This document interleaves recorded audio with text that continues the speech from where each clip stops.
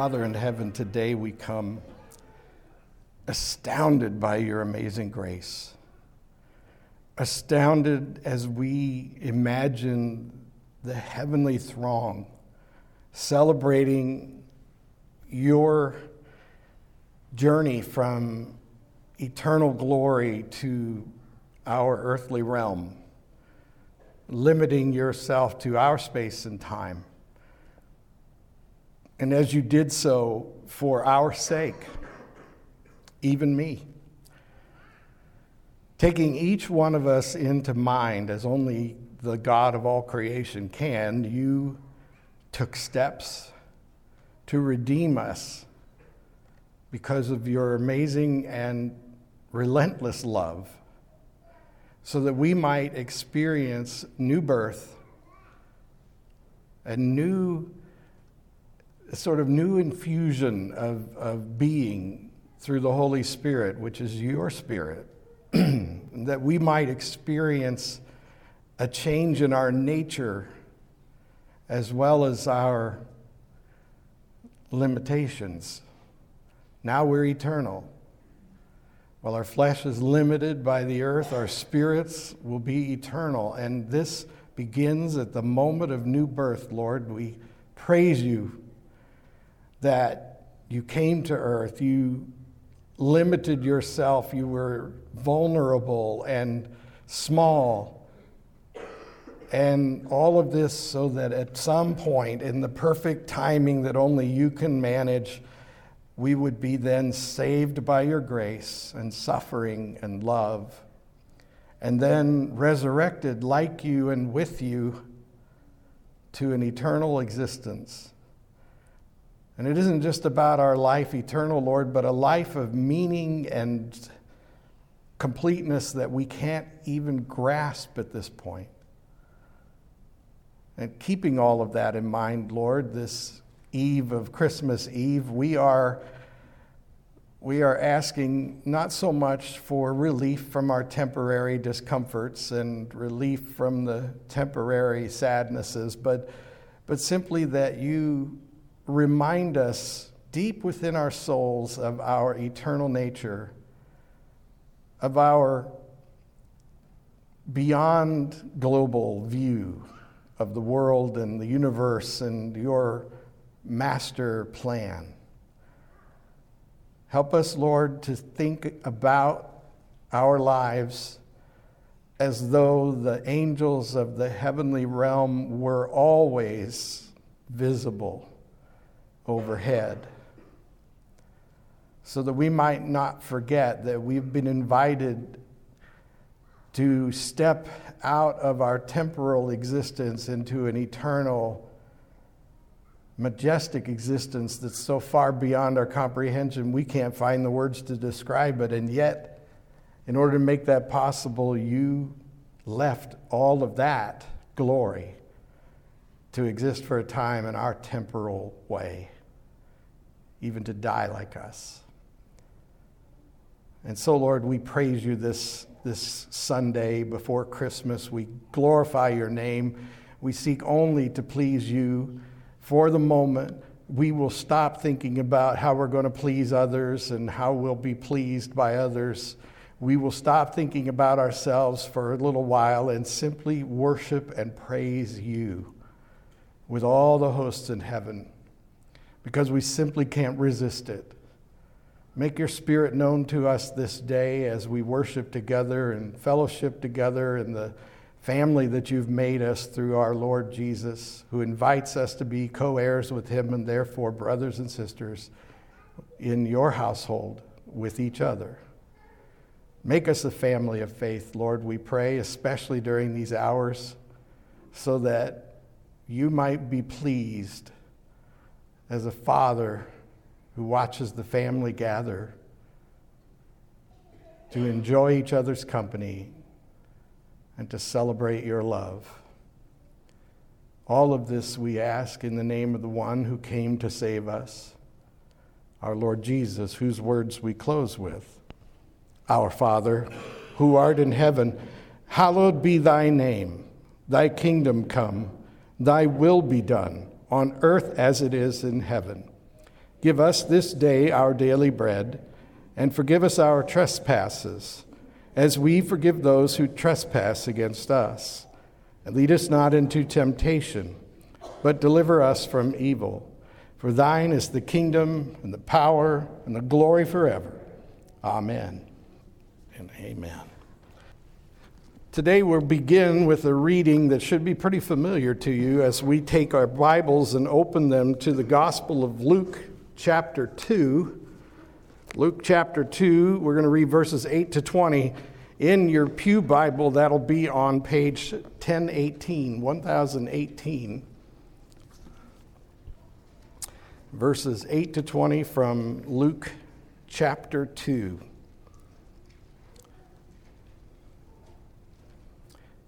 And in the same region there were shepherds out in the field, keeping watch over their flock by night. And an angel of the Lord appeared to them, and the glory of the Lord shone round about them, and they were filled with great fear. And the angel said to them, "Fear not, for behold, I bring you good news of great joy that will be for all the people. For unto you is born this day in the city of David a Savior, who is Christ the Lord. And this will be a sign to you. You will find a baby wrapped in swaddling cloths and lying in a manger." And suddenly there was with the angel a multitude of heavenly hosts praising God. "Glory to God in the highest, and on earth peace among those with whom he is pleased." And when the angels went away from them into heaven, the shepherds said to one another, "Let us go over to Bethlehem and see this thing that has happened, which the Lord has made known to us." And they went with haste and found Mary and Joseph and the baby lying in the manger. And when they saw it, they made known the saying that had been told them concerning this child. And all who heard it wondered at what the shepherds told them. But Mary treasured up all these things, pondering them in her heart. The word of God for the people of God. Thanks be to God.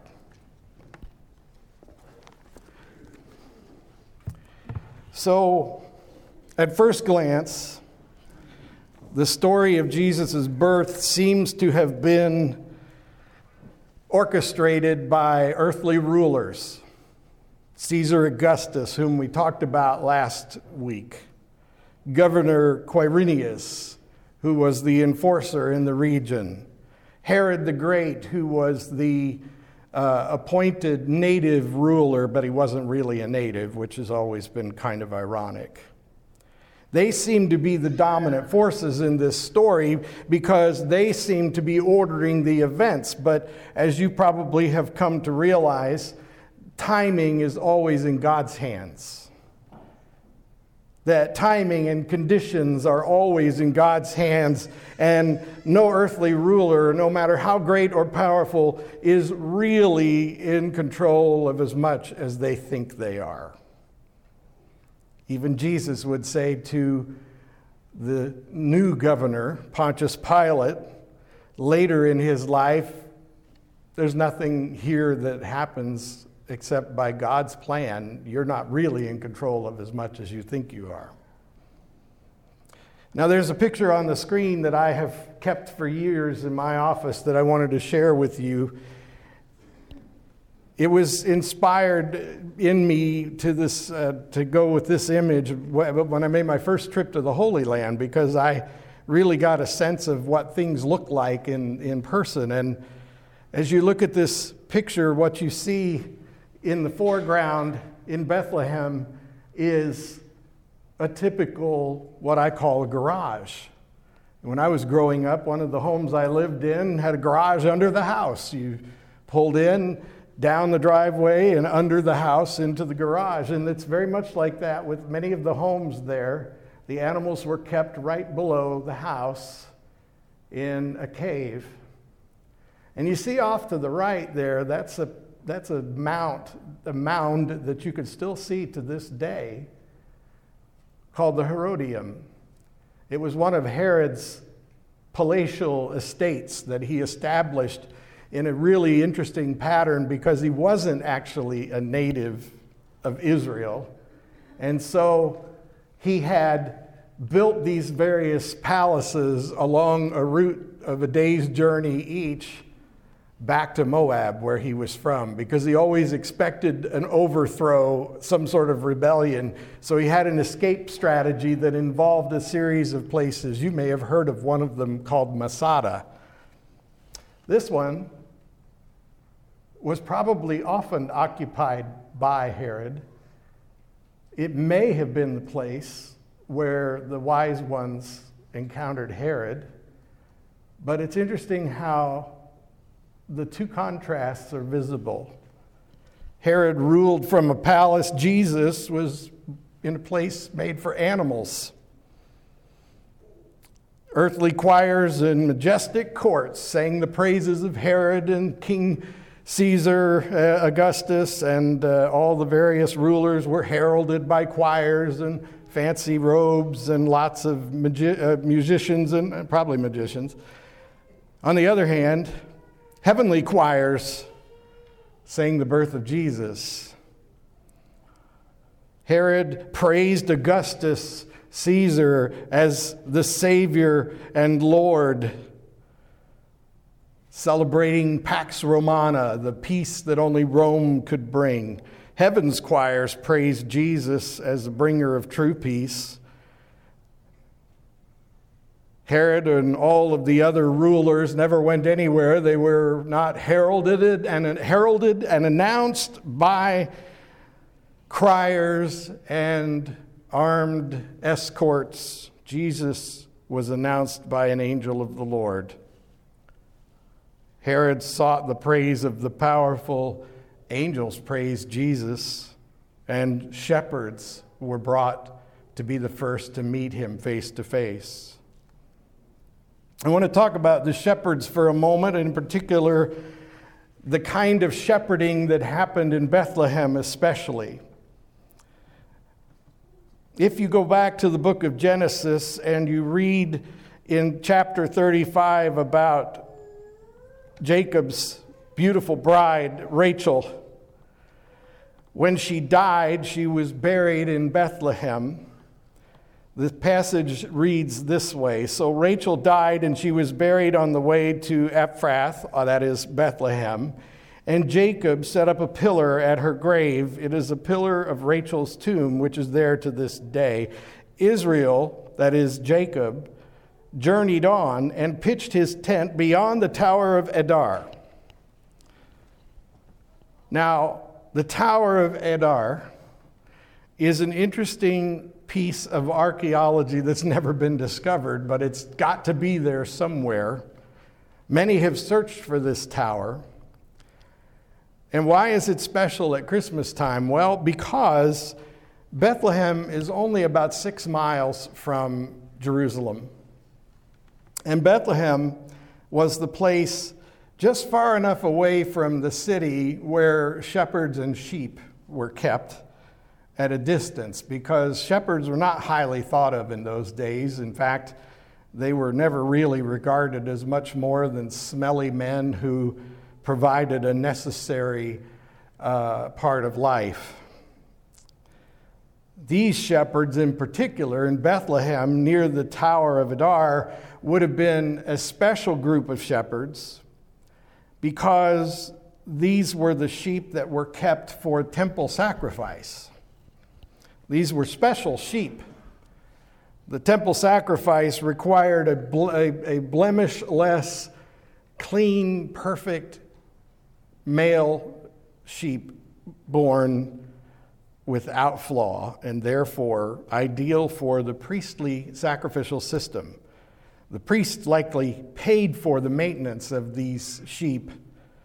And these shepherds, though not thought of any higher than any other shepherd, were special because they kept this particular flock, and they had a particular skill set.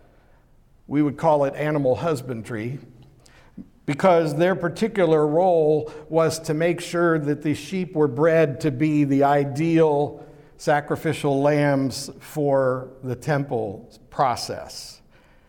They were at risk, therefore, of theft.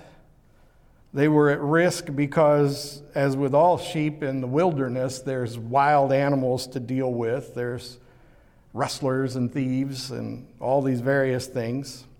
And so these shepherds, who were the epitome of the blue-collar worker, they underrated because they do dirty work, but really, blue-collar people do so many things we can't live without, and they have an incredibly important skill set that we underrate. And here these guys were providing just the sort of service. To do their job adequately, they needed a watchtower. Many of the regularly used shepherds' fields in all the land had watchtowers that were built of stone. They were little cylindrical towers with probably 20 feet high piled brick walls and a floor about halfway up that the guard would stand on like a sentry and watch out over the fields for danger and threats to the flock. What I only learned recently was that that area underneath the watchtower upper level, that little compartment that was created in the bottom of this cylindrical tower that was maybe 20 feet in diameter at most, this was the place the shepherds would bring a ewe that was in the process of giving birth.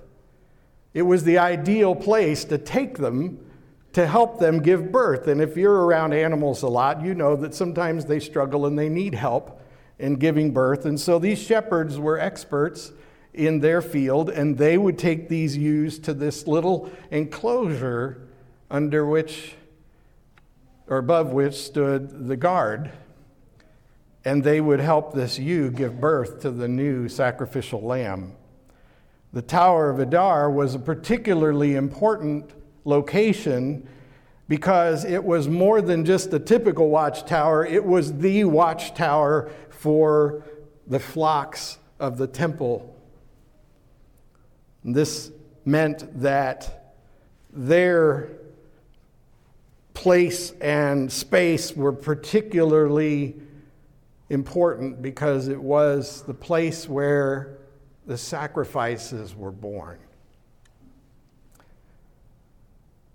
Strange then that Joseph and Mary would be directed to Bethlehem at exactly the right time to give birth to the last sacrifice for the temple system of sacrifices. Strange then they would be called there. And yet we know from the prophet Micah that this was planned. Micah chapter 4 verse 8 says, "And you, O tower of the flock, hill of daughter Zion, to you it shall come, the former dominion shall come, the sovereignty of daughter Jerusalem." He's describing in these passages how the Savior will be born in Bethlehem, and named specifically is the tower, a unique tower that was central to the temple flock process in those times. Now, some have speculated, though it hasn't been proven yet, that when they could find no room in the homes and the various inns of Bethlehem, it's quite possible they were driven to a place, maybe even the Tower of Adar, where animals were kept, in particular, ewes giving birth for the temple sacrifice. This can't be proven at this time. But if it were true, there would be a lot of extra nuance to this Christmas story, wouldn't there? Wouldn't it be interesting? Wouldn't it be fascinating to find out that the Savior of all humanity, of all creation, was born in the same place that all of the temple sacrifices were born? Jesus would later present himself on a date that was precisely marked by the angel Gabriel in the book of Daniel as the temple sacrifice. There would come a day, we call it the triumphal entry, when he would present himself at the temple as the sacrifice to end all sacrifices. Wouldn't it be interesting? Micah says, and a little bit later in chapter 5, "But you, O Bethlehem of Ephrathah," I said that totally wrong, "who are one of the little clans of Judah, from you shall come forth for me one who is to rule in Israel, whose origin is from of old, from ancient days.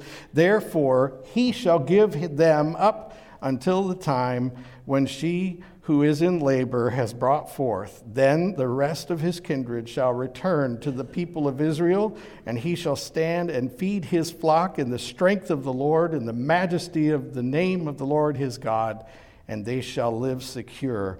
For now he shall be great to the ends of the earth, and he shall be the one of peace." A little bit mysterious, but clearly indicating that the one they are waiting for, their deliverer, their savior. Micah wrote when Israel had ceased to be a nation for a time, would be born around the Tower of Adar in Bethlehem.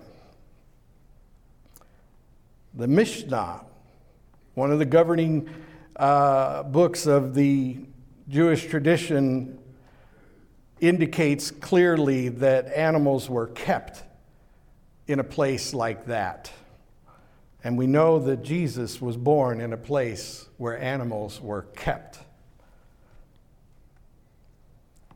I tell you all this just to help you really appreciate the majesty of Scripture and the countless nuances of Scripture. The more you study it, the more you realize this is a message from God to all of humanity.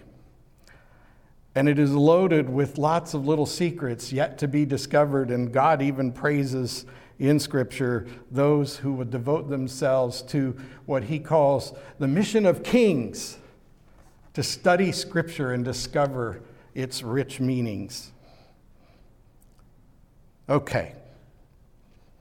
So what really happened then that night? This is the most important thing. This other stuff is fascinating, but what's really important is that we learn that when the angels heralded the birth of this child, when that star shone in the night right over the place where he was on that night that we think of as Christmas Eve, but sorry, it's probably not Christmas Eve.